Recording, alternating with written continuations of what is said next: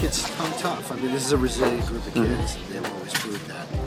You can see that just Duquesne, Pitt. I mean, we have great programs here in Pittsburgh, and it's nice to be part of one of the best. I think it means that the college soccer scene here in Pittsburgh is going to get better and better every single year. It bodes well for the game, and the college game here in Pittsburgh. Welcome, everyone, to the Pittsburgh College Soccer Show. I'm Mike. Joining with me, as always, is our Pittsburgh soccer professor, John Krasinski. John, how's it going? I'm great. How are you? I'm good. Swimming in all the holiday craziness over here. How about you? Oh, yeah, absolutely. It's everywhere now. I mean, it's soon for me this year because I spent Thanksgiving weekend in New York, and it's basically that's the beginning of the Christmas season. Not a better place to enjoy the holidays than being in New York. It was fantastic. I had a great time. Saw the Macy's Thanksgiving Day parade, and spent some quality family time, and just had a really good time. That's awesome. So yeah, it's as the holiday season is winding up. Unfortunately, all of the high school and college soccer action is winding down.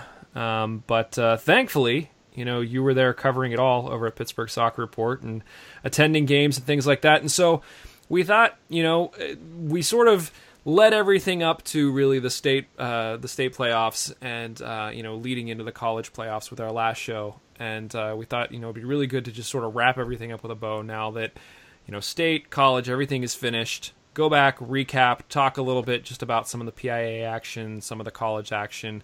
And then, this will really be sort of our last show of the season before, we'll be back again next year, and we'll talk about that at the end. But like I said, wanted to wrap everything up nicely with a bow in time for the holidays.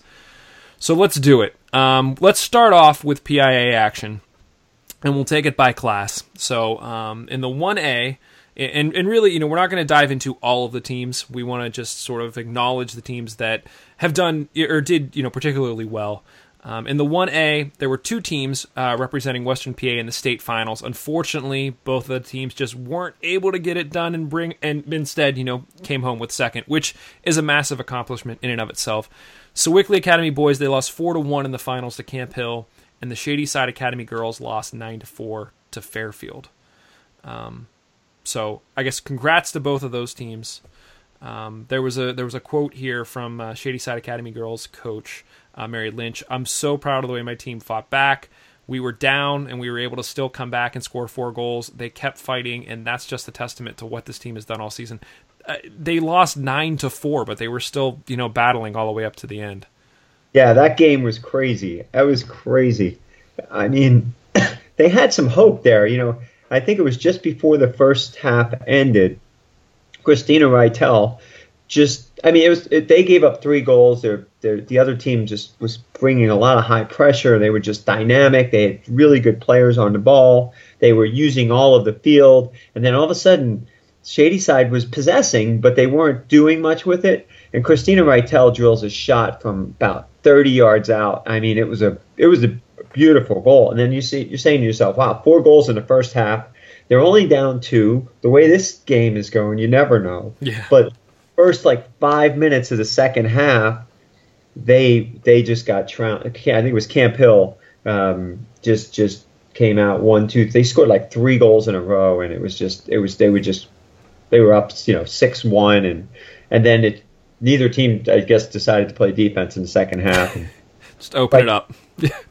It was a wild game, and but kudos to that team because they beat a very good Greensburg Central Catholic team led by the Whitfield's all-time leading scorer Bailey Cartwright, and shut her down again twice. First in the Whitfield final, and then of course in the PIAAs, and so kudos to Shadyside girls for a great season. And you mentioned the Sewickley Academy boys as well. Yeah, absolutely. So let's move on to 2A. In the 2A, the Quaker Valley boys again made it to the finals, put up a fight. Unfortunately, lost 1-0 to Lewisburg in the finals. And this was Lewisburg's second consecutive state title. So a good team and unfortunately the Quaker Valley boys just fell short. But again, kudos for taking second. it's Quaker Valley being thrusted right back into the top of the Whippeal again this year with the former Pittsburgh Riverhound Andrew Marshall leading the way, and having a great group of players. And that was the one thing. Having spoken to, I did a feature story, which it was the dying age. I was one thing. I'm not one person to toot my horn too much, but it was very exciting that, down the stretch, the Pittsburgh Tribune Review only had so many print editions left this past year. As December 1st was November 30th was their last print edition ever. And, about a week or two before that, just before that final, they ran my story about both Swickley and Quaker Valley boys being in the finals. It was a very exciting thing for that community to have those two boys teams from within a mile of each other playing in the state finals. Unfortunately, both came up a little short, but these are programs that have been there before, and I think they're going to be there for a long time. They've got some great coaching, good pedigree of players that are going to keep coming through. So, next year I'm sure we'll see both Swickley boys and Quaker Valley boys back in the picture. Most definitely. Moving on to 3A, the Moon Girls actually won 2-1 over Villa Joseph Marie in the 3A state finals. So, woohoo! Congrats to the Moon Girls. John, was that one that you had picked to go all the way? I'm trying to think back. I said all year the team that was most impressive within their classification in boys or girls, to me, were the Moon Girls. They had two legitimate Division I players at the top of the attack. Delaney Snyder, there's just a fantastic player. And then just the surrounding cast that they have. And not only that, they gave up, I believe, one goal in the entire. They had Villa Joseph Marie goal against them, and they beat what was a really good Montour team. They had to beat them 4 times. They beat them in the semifinal. I covered that game as well for the Trib. They beat them in the semifinal 2-0 as well. It was just such a strong team from top to bottom across the board. And that was a team I had my looked at and said they were essentially had played in a 4A level for a number of years, but the size of the school district, they did get dropped into 3A, and just my hats off to the Moon program. Bill Peffer is an outstanding coach. He's been doing it for a long time. This is his second state title. He's won 2 Whippeal titles now. So, we talked about it the last show, that was a school district that was reeling a little bit. And then when they won that Whippeal final, it was a very inspirational win, having had lost one of the students in October and in that school district. So it was a great run, and just a very talented team. So a lot of players coming back next year for Moon as well. So look for that team to be, another team that'll be back in the picture. Yeah, congrats to them, and definitely great things to come. We'll be keeping an eye on them as we approach next season. And finally, in 4A, the Canon-Mac girls won their first ever state title by beating Central Bucks South 1-0 in Hershey. So kudos to the Canon-Mac girls as well. Did you see any of that game? I did not, no. I just read about it afterwards. That Saturday, that weekend, Friday was nice. It was beautiful. Saturday, everything turned. The weather turned. It was, wind going in one direction, snow, hail, sleet, rain. It was just awful weather conditions. But the Canon-Mac girls, persevered and beat pretty strong Central Bucks South team in overtime to get that goal. And it was a very exciting game, and it was one of those things where they felt like a team of destiny this year. Mm-hmm. And again, to see the Whippeal, the girls level, I've said this all year on this show, that Western Pennsylvania soccer, especially at the girls level, there's a lot of Division I level, college level type players. There's, some players like, for example, Canon-Mac having Adine O'Donoghue, but not just Adine. There's other players, and that a lot of quality female players that are coming out of our area, and it shows. To have the 2 higher classifications, have two teams, have a team like Moon Girls, have Cannon Mac Girls, and let's not forget how good that Norwin team was. They were a little beset by some injuries. They were a little banged up, but those three teams right there just stand out to me as just outstanding teams with a lot of talent, and I think it bodes well for, especially on the female side, for soccer in our region. Yeah, 100% agree. Lots of great stuff to keep an eye out for here as we move forward. Both with some of these players progressing on to college and some that are going to be returning to the teams next year in high school, which we'll be sure to cover and talk about and bring you all the news. You mentioned some of the level, the ability, the skill level, and how great that is. There were some postseason honors that were awarded here to at least two local players. So the National Soccer Coaches Association of America picked their All-American team. And making that list, I'll let you do it, John. Go ahead and bestow the two who made the list.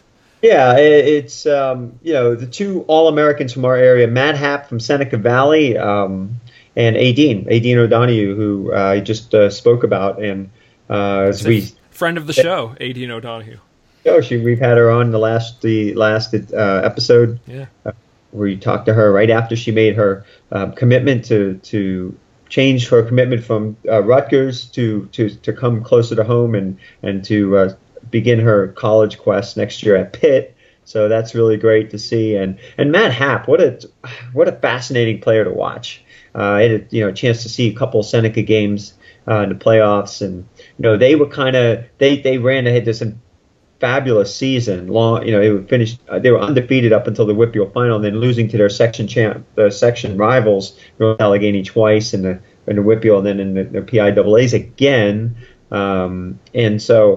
But Matt Happ was the most dangerous, maybe at least for long stretches of those games, of all those playoff games. He was definitely the most dangerous player. Very fast, just terrific touch on the ball.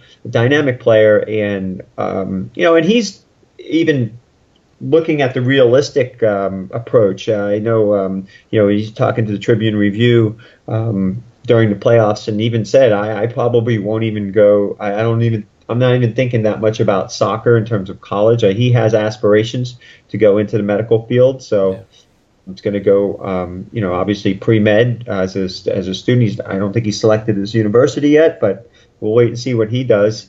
But two outstanding representatives on that All-American team. And the other thing is we don't have enough time to talk about all the outstanding players, too, that have made the All-State team, and, of course, all the different all-section teams and things like that as well. But Western Pennsylvania is very well represented at the state level this year. I was looking at the all-state teams, and if you get a chance, you can go to the PIAA's website, and they have the all-state teams listed there. A great number of players that have had great seasons and careers really here in Western PA. So that was good to see. Yeah, it's very encouraging. Even just looking at it from a wide view, to look around, even just you look at the finals, the number of teams that made it to the state finals or won the state finals from this area is impressive in and of itself. So definitely well represented. Congrats to all of the high school players who participated this year, who put on a show, who represented this area and made us all proud. So thank you, congrats. Now you get to enjoy the off season, and if you're headed off to college, best of luck there. Hopefully we'll be talking about you some more for those high schoolers that'll be returning. We look forward to talking about you at least as well. It all begins now too. A lot of them are going to be preparing for college. The work begins now, and a lot of them are playing club level, and they'll be playing winter time. So you just see a lot of them.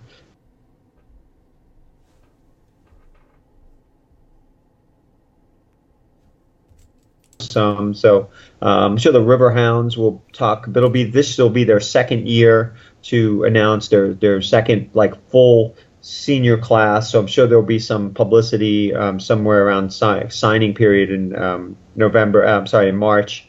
So we'll get some more. I think it's March or it's late February, somewhere around there. There'll be a lot more information about who's going where and that sort of thing. So let's switch gears a little bit. Let's talk about the recap of the college finals here as well. A number of the teams that we talked about regularly in terms of Pitt men and women, Duquesne men and women, and Robert Morris men and women. I can't speak right now. I'm tongue tied.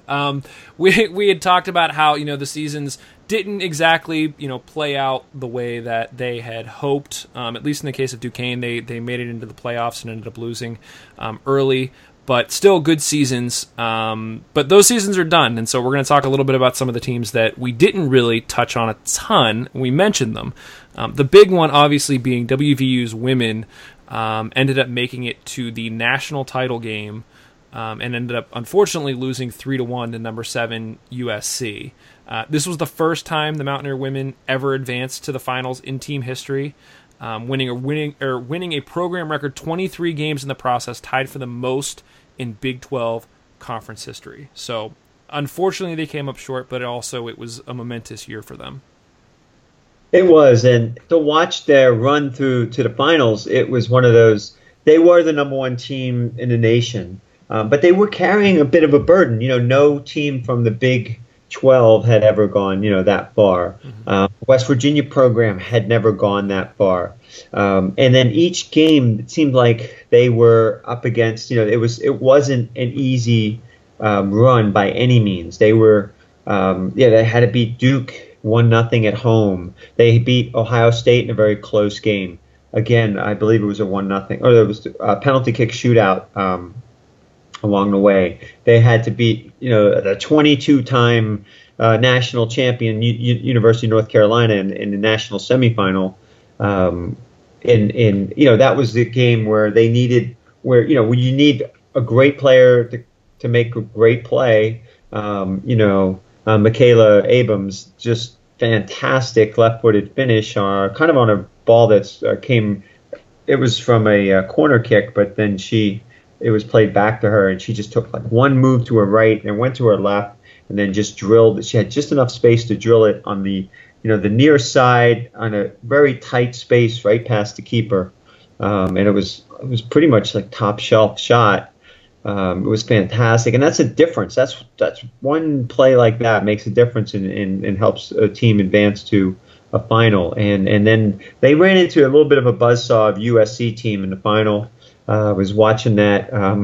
It was interesting because it was the same time as the Steelers-Giants game, and we were kind of watching both, But it was interesting. It was on ESPNU, and we were sitting in the bar watching both games. It was kind of cool to see college soccer, getting some attention from a lot of people that I was hanging out with that night. So, but they did with. It was tight all the way till the end. They tied it up, I think, in the 74th minute, but they just could not. It was just USC just countering on them late to get 2 counter goals. I mean, West Virginia dominated the first half, even after they gave up a goal in the first minute, and then they dominated play throughout most of the first half, throughout much of the second half. They just could not put the ball in the back of the net, and that was really the difference. I mean, they tied it up, but they just couldn't. They couldn't surge past USC, and hats off to USC. It was a pretty exciting final. Yeah, no doubt. But again, congrats to WVU women. John, there's a number of teams here that you have covered over at the Pittsburgh Soccer Report that span Division 1, 2, 3, that all have little pieces that I think are worth mentioning. And rather than me go through and tick off each one of them, I'm just going to turn it over to you and let you sort of cherry pick the colleges that you want to mention here. Yeah, absolutely. So of course, I did a feature on this somewhere right before the semifinal, before the Elite Eight of the NCAA for the women, and because my thought was wanted to make sure that everybody in the Pittsburgh area, kind of knew where a lot of the teams in this area stood in terms of who made national tournaments and things like that. So so of course at Division I level this year, Penn State, which won the national championship a year ago, got to the national tournament. They won their first game beating Bucknell 6-0. They're led, of course, by former Greensburg Central Catholic star Franny Krause, and she scored a goal and had 2 assists in that playoff game. But then they ran into UVA, University of Virginia, and lost 3-0. So their season ended on that note. Krause, again, continues to shine. She finished up her junior year with 12 goals and 3 assists.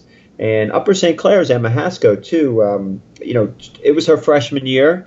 She led Upper St. Clair a year ago to the PIAA final, and this year she made 17 appearances in her freshman season. So and got an assist. So I think there's, as she moves along in the program, it looks like there's going to be a place for Emma as well.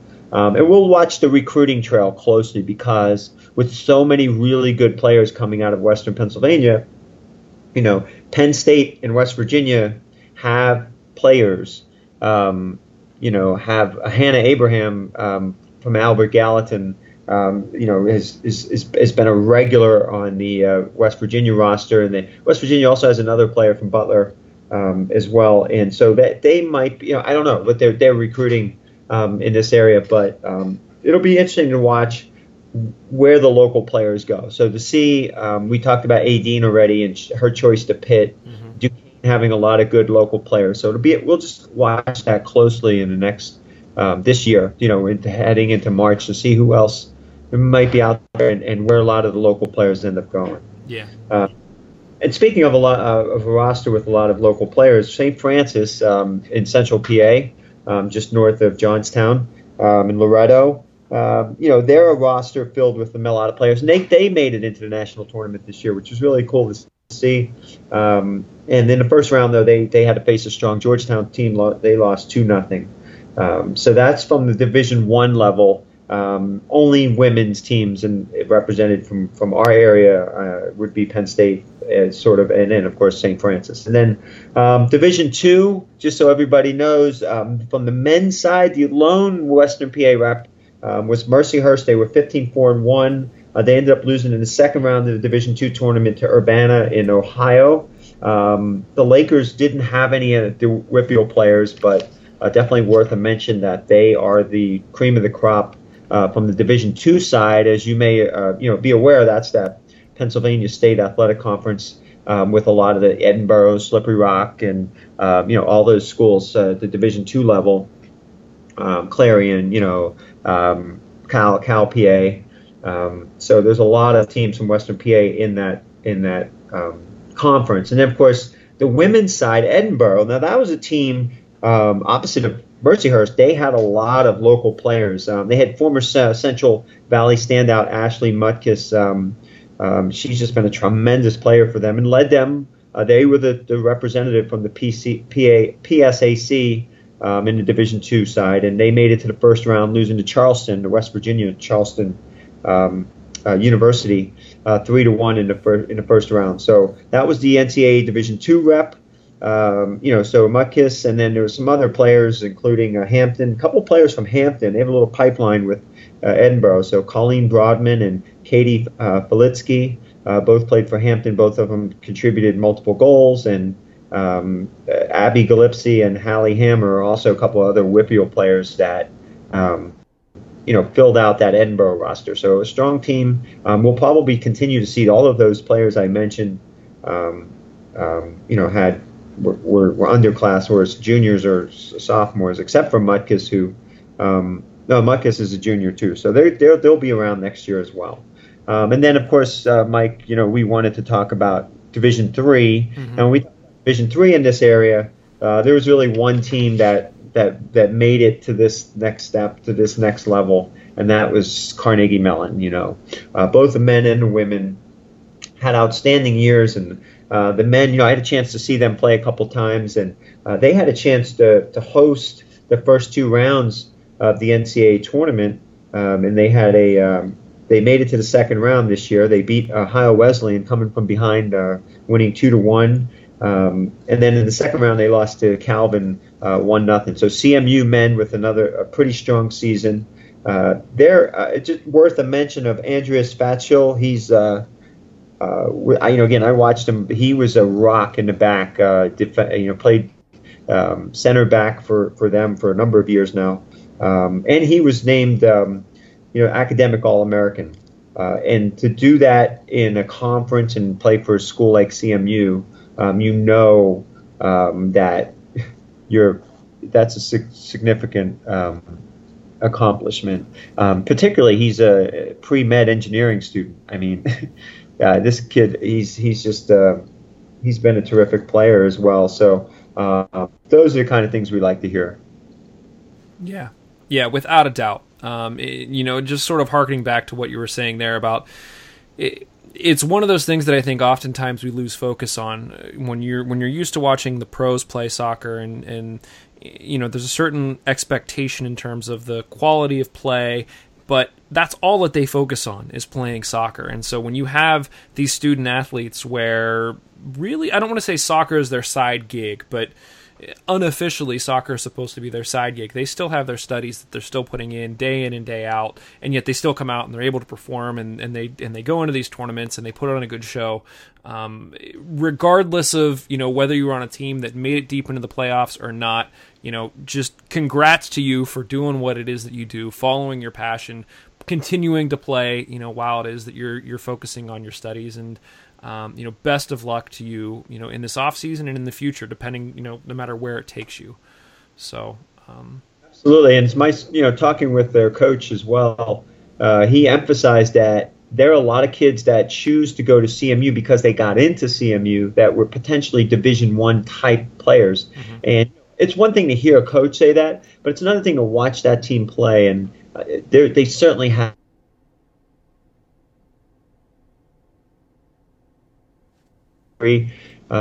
conference playoff type team that gave Penn State Bearing a run for their money again this year in the playoffs, but they were completely, they weren't completely healthy for the CMU game, but CMU were a completely much stronger team, and you can see the difference. And there are, I would say, a number of Division I level caliber type players, but they're at CMU for a reason, because it's a great school. And they want to get that education that they value so much. Yeah. So that pretty much does it in terms of recapping the high school and the college action. One of the things that we wanted to touch on here before we really wrap things up is just this whole changing landscape of not only professional soccer in the U.S., which there's a lot of discussion right now going on about the minor league leagues. As it relates to professional soccer in the U.S. But there's also a lot of discussion out there about the future of high school and college soccer and how we can continue to push the envelope. We can do things to help to grow as a large soccer community, continue to develop players. And John, you found a few different articles that I figured we would touch on here real quickly that just sort of pose some ideas about ways that we could grow the college game, just little things, and also some thoughts on high school versus club. And so we'll run through these, and I'm sure that you're going to be talking about this a lot on the Pittsburgh Soccer Report in the off season. If anybody has any thoughts, feel free to share them over there. You can share them with us over at PGH Footy. But let's run through the college stuff first. So this came from an article called 7 Biggest Flaws in College Soccer. It was put out by Fox Sports. I'm just going to run through the 7 real quick, and then, John, you can sort of chime in and say which ones maybe you think are the biggest ones, or if you want to add any other details beyond that. So the first one is just off-season restrictions. So the fact that, athletes aren't allowed to train in the facilities after a certain point, and how that can sort of stunt development. Running substitutions. So the USL level just changed the limit from 5 substitutions down to 3 to line up with the rest of the world. In college, you can sub as many times as you want. College levels, as maybe they can start to adjust. Poor coaching was one of the points. Another one was the condensed season. So the fact that really college players cram their entire season into 4 months of play, whereas once you go pro, you might have 2 to 3 months off. Otherwise, you're playing the rest of that year. the bloated rosters. So in colleges, teams regularly carry 30-plus players, which means a lot of players don't get on the field. Lack of oversight from the U.S. Soccer Federation. They have their own development academy system, and so there isn't much oversight into the college game. And then the last one was a bit nitpicky, but I tend to agree, the countdown clock. So anywhere else that you watch soccer, the clock counts upwards. The ref keeps the official clock on the field, and so that's why you'll see added time at the end of each half. In college, it counts down, and when the clock hits 0, that's it. Game's over. So, John, what do you think about these? Are there any that really sort of stand out to you as you think, if you could pick one or two of these and say, let's change this before next year, what do you think they would be? Yeah, well, there's some things won't change, of course, but first let's get right to the countdown clock. That's if you're a soccer purist. I mean, right. That's just cringe. You see that and you go, what? And I've had experiences as a coach with the countdown clock where it's just amazing results have happened because of it. Or I guess with that counting down and a goal with like 2 seconds left or something. Some people might say that's exciting. It was just very interesting, Yeah. So yeah, that's more of a pet peeve. Like I think at some point when officiating catches up to everything else, I think some of these things will take care of itself, but I don't know if we're quite at that level throughout the country in terms of all of our officiating. Now, I think college officials, there's a huge difference between our officiating at the high school level, which has a long way to go. I'm not going to get too critical, but it has a long way to go. And that's a whole nother discussion item for another day. But the high school level officiating versus college, I think college is excellent. I saw a lot of that proof of that this year up front and in person. But to kind of touch on some of the subjects, obviously off-season restrictions. That's one of those. Come on, the NCAA just needs to lighten up with some of these things, and that's not just in soccer. That's just an NCAA issue. My son, for example, played 18 games this year, and they had a 19th game because I guess they had a quote unquote a JV game this year. He could not play in the 19th game this year because of some NCAA rule that says you can only play 18 regular season games. So it just little nitpicky things like that. That's fine. I don't think he should have played 19 games either, but I kind of get why the NCAA is like that, but sometimes that can be a little nitpicky. Running substitutions, again, that will be, with the USL, say, for example, now becoming Division II, potentially the Division II pro level league, making those changes to go from 5 to 3, I think that's great, and I think it shows the game. The game has a long way to go at these levels for us to, for high school and college to get on par with the rest of the world, really. Mm-hmm. One of those that leads into the other piece about the United States Soccer Federation and lack of oversight. At some point, you would like to see the U.S. Soccer Federation have more involvement in. I think I'm a believer. I know some people may not agree with me, but I'm a believer. There's room for the college game, and there's room for club level. There's room for the high school game and the club level, and we can move into that discussion in a second. So I believe that those opportunities, it's all about opportunities. In the United States, we need to grow the game. So the opportunities at the Scholastic, whether it's high school or college, those opportunities need to be there. And there's a lot of good points, and we can talk about that in a second as to why. And then the other things, the other poor coaching, it's gotten much better. And I think to that point, I understand what the writer is saying about there's no coaching badge requirements in some levels. And to be honest, to be quite frank with you, I'm a perfect example of that. I played some college soccer. I was coaching at the head coach at a very young age. I did not have the educational background as far as coaching goes. But I was highly organized. I knew the game enough, and they needed somebody to step into that leadership role. And I was a head coach of a college soccer, of a NAIA level college soccer program for a few years. Now that was in the mid 1990s. My expectations now are I would never hire myself to coach a college. I didn't have those credentials, and I do think that is important. And I think that one strength that United States soccer has, I think some other coaches can speak with this more, but we do have a system of certification. We do have coaching, qualifications. With really, there's no other sport that I know of at the team level sports that have that. So I think 20 years ago, it was nowhere near what it is today. And I'm sure 20 years from now, you're going to see just every coach being certified and having those licenses and all that good stuff. So as far as the condensed season goes, I think that's just something that, again, it's one of those kind of NCAA things, but watching and having coached at the college level, the other thing is I truly believe this, that there's so much more to the game than just so much more than the college experience than playing a sport. And I think that condensing it into a 3-month period to me is fine, because let them have the other 5 or 6 or 7 months or whatever it is for their college experience, for off-season training. My only issue there is that they should be able to play with amateur teams and do those type of things. I think that should be kind of opened up. But I'm sure there's all kinds of discussion points, and we can explore this as we go through the off season. I would love to address a lot of these issues going forward with some of my writing. So everybody keep an eye out for that. Lots of great stuff.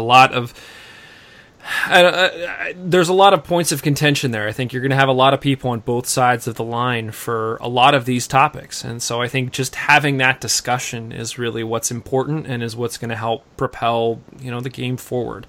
So a lot of really good stuff there. The other thing that the other article that you had pointed out is not just, talking about the changing landscape of college soccer, but also talk about the different opportunities that kids have at the high school levels, specifically the choice that some kids are faced with to play with either their high school team or their club team, and how sometimes that's not the easiest decision, and why, sometimes club is not the best option. So do you want to briefly talk about that a little bit, and then we'll save some for some articles this winter? Yeah, absolutely. And I think it's more from my standpoint, I just have seen players come and go, and there's nothing wrong with, the exceptional player that gets into the academy level. And, Pulisic, for the United States men's soccer team, he was 14 and he was playing in Germany, and he was already a part of Dortmund's program. And that time, there's going to be an exceptional player here or there that are going to go through those go in that direction. That's fine. But we're talking about the general good of things. There's just too many kids, I think, personally, that are losing the traditional high school experience and the opportunities that they get from that. There was one coach, Laura Kerrigan. I guess he was a former North Carolina State coach, who kind of had written this, really well-written story, perspective, that, outstanding soccer players still can get an excellent experience going through being a high school player. You can always play for a club. That's one thing, even for an academy, and if it's local. There's those opportunities that will always be there. It's just, she made some good points about, I think making sure that those players can, and not only that, they can get some really positive experiences out of playing high school soccer than maybe as opposed to club ball. Leadership, and focusing on academics, those type of things. We had this discussion on our first show.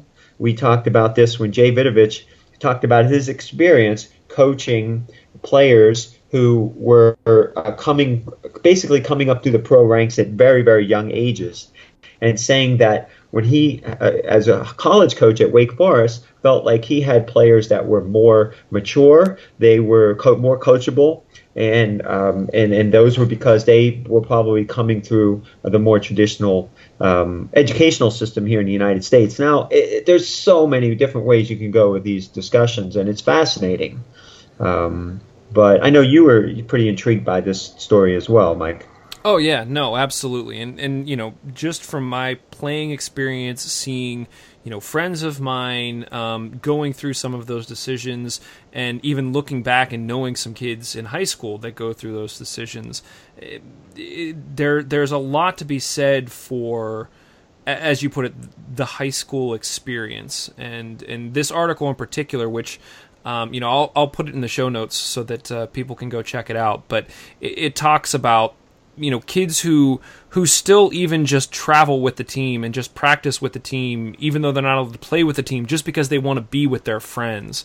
And that experience of growing up with a group of kids and players in your area and going to school together and all of that, and missing out on that for the opportunity to go play for some club teams that, there really is there's no end game with it. It's just sort of you play with them and it replaces your high school experience.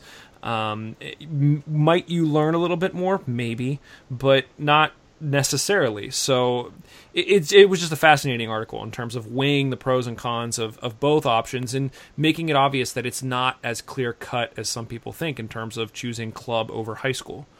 So, yeah. And we could talk to a lot of the kids that have played to just finished completing their high school seasons, and they just had these experiences, whether they won a Whitfield title or they lost in the first round. I think a lot of them will share that, even probably even more in years to come, and talk about that experience and being able to play with their classmates and things like that. I mean, I also saw instances where a high-level soccer player playing on the high school level was frustrated.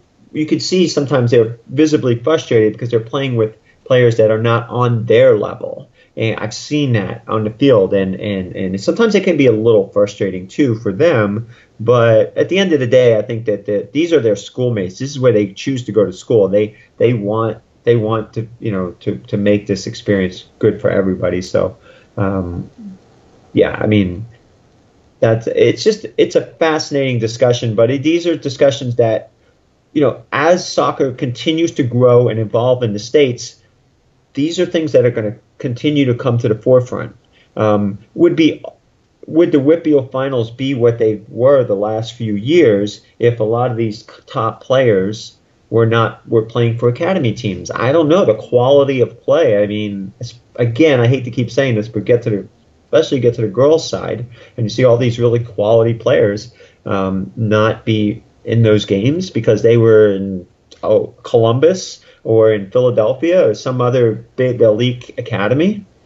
So I don't know. I think that there's room for the high school game, and there's room for the game to grow at all these other levels.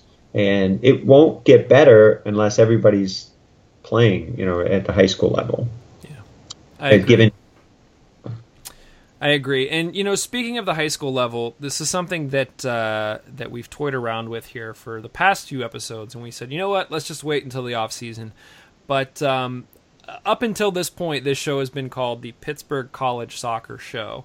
And, John, you were like, we talk about a lot more than just college soccer. So officially, as of today, moving forward, as we go into the next season, we are going to change the name of the show to the Pittsburgh Scholastic Soccer Show so that, it's more inclusive. Obviously, we're talking about high school teams. Obviously, we're talking about college teams. So we want to make sure that we aren't just sort of lumping high school in with college, because that's not really fair to the high schoolers as well. So moving forward, the new name is going to be the Pittsburgh Scholastic Soccer Show. You'll still be able to get all the shows with this subscription. If you go over to iTunes, you go over to Stitcher, Google Play, wherever, and you subscribe, it'll be the same show, just a new name. We'll have a new logo for it, all of that. It'll still be John and I talking about things. But that's not the only news of new stuff that's going to be coming out as it relates to Pittsburgh soccer. John, you have some news as well. Yeah, well, first of all, my kudos to you, and it's just exciting to be a part of the beautiful game network. So speaking of rebranding, you've rebranded your number of different shows into the beautiful game network and podcasts into the beautiful game network, which is fantastic. And I'm like I said, I'm really happy to be a part of that with the Pittsburgh Scholastic Soccer Show now. And that's fantastic. Other rebranding, maybe some other, we'll see some other rebranding in and around Pittsburgh soccer and at other levels. Wink, wink, nod, nod. Waiting with great anticipation, right? Yeah. But also, so I have some other news is that as Pittsburgh Soccer Report, as they move forward, especially this time of the year, I thought it would be great to come up with a new feature. So the new feature I'll be doing chronicling hopefully once a week, but definitely throughout the course each month. There's a number of pieces. I'm going to call it the Pittsburgh Soccer Story. So I'll be able to focus on stories, write some pieces about, individuals or organizations, or different clubs or organizations, places, that are part of the Pittsburgh soccer culture, part of the Pittsburgh soccer community. And so hopefully there's enough room for, 40 or 50 Pittsburgh soccer stories a year. And that's my goal, is to highlight some people with some of these different stories that are out there. There's so many fascinating stories that we could share. It feels like sometimes I feel like I never could get around to doing it. So I'm going to make a focus going into the new year, is to at least each week or every other week is to have some sort of a story to share with my audience. I think that's a fantastic idea. One of our co-hosts on one of the other shows has talked about how, there are so many little niches of soccer interest within the city that it would be fascinating to talk to, anybody from, even some of the EPL supporters groups that we talk to on our 3PL show, all the way down to, like the managers over at Piper's and sort of what that experience is like. And, all the way to the high school coaches, college coaches, the breadth of passion for soccer in the city is massive, and there's so many different corners you can go into. So to have someone like you that's out there actively searching those people out and doing articles and stories, I can't wait. I cannot wait until the first one comes out. I think they're just going to be amazing. So kudos to you. There's, one of my favorite things that I'm most passionate about, and I haven't had a lot of time to spend with this, is just human interest stories. Mm-hmm. People love good human interest stories. So, and there are just so many wonderful ones out there. So hopefully we can get around to sharing those in the coming weeks. But definitely as of the new year, we'll be sharing Pittsburgh soccer stories. Yeah. So we will absolutely be sharing that out online. Otherwise, I think, we dropped a lot of news. Again, congrats to all of the players, all of the teams, and thanks, everybody, for listening. This was our first season. We sort of worked out some of the kinks as we went along, but it seems like here at the end we've really found our way into a groove. So hopefully we hit the ground running here coming up for the next season. As John mentioned, you could find more great local soccer news over at the Pittsburgh Soccer Report at pittsburghsoccerreport.com. That's where he's going to be writing all of his great stuff, including the Pittsburgh soccer stories. For more soccer podcasts like this one, head over to the Beautiful Game Network at bgn.fm. The Mongol show that we just released this past week, we did a lot of discussion about some of the recent Riverhounds news, which is a fun listen, so go check that out. Otherwise, John, thanks for a great season. Thanks for doing all that you do, and being out there in the cold and crappy weather, watching some of these high school and college games and reporting on it over at the Pittsburgh Soccer Report. We appreciate it. And to everyone else, have a safe and happy holidays, and we'll definitely talk to you next season. All right, happy holidays.